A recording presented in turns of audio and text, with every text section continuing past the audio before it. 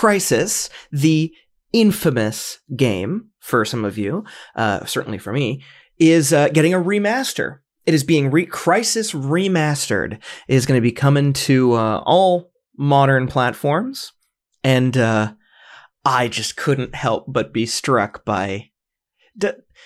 Doesn't this seem somewhat ironic? In case you've forgotten, and how could you, Crysis was the game, when it came out in 2007, that was almost a joke in how advanced it was, and the actual specs that they required to be able to run the game on your PC. It was like the avatar of video games at the time. It was this bombastic, incredible, beautiful looking game that was making a big kind of planting their flag saying, hey, you need the best computer to run this because this game looks incredible. And it did look incredible. It was, I remember some of those environments, like just like the leaves and like, I don't really remember much about the game, but I remember leaves. There were some leaves I saw that were amazing, and the game was incredible.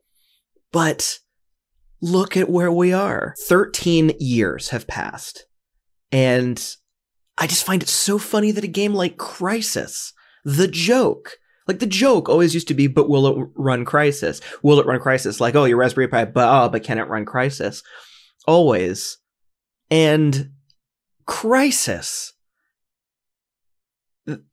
the game to end all games, in order to come out for modern consoles, needs to be updated. Who could have imagined at the time, 2007, when Crysis came out, when the Wii was out, that in a decade, Nintendo was going to have a console. The Nintendo console was going to require Crysis to have updated graphics in order to be worth the time of those consumers. But of course, 13 years have passed, and there's a lot of new technology. The PC version of Crysis Remastered is going to have like ray tracing and stuff. And generally speaking, this Crysis was always one big advertisement for the Crytek engine, right? Because that was an engine that used to be in there competing with the likes of Unreal, the likes of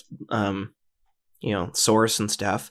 I don't think that Unity was on the map in quite the way that it is now, but maybe now is the time to re-enter. And if you've got this really awesome, incredible looking thing on the Switch, look at how well The Witcher 3 performs.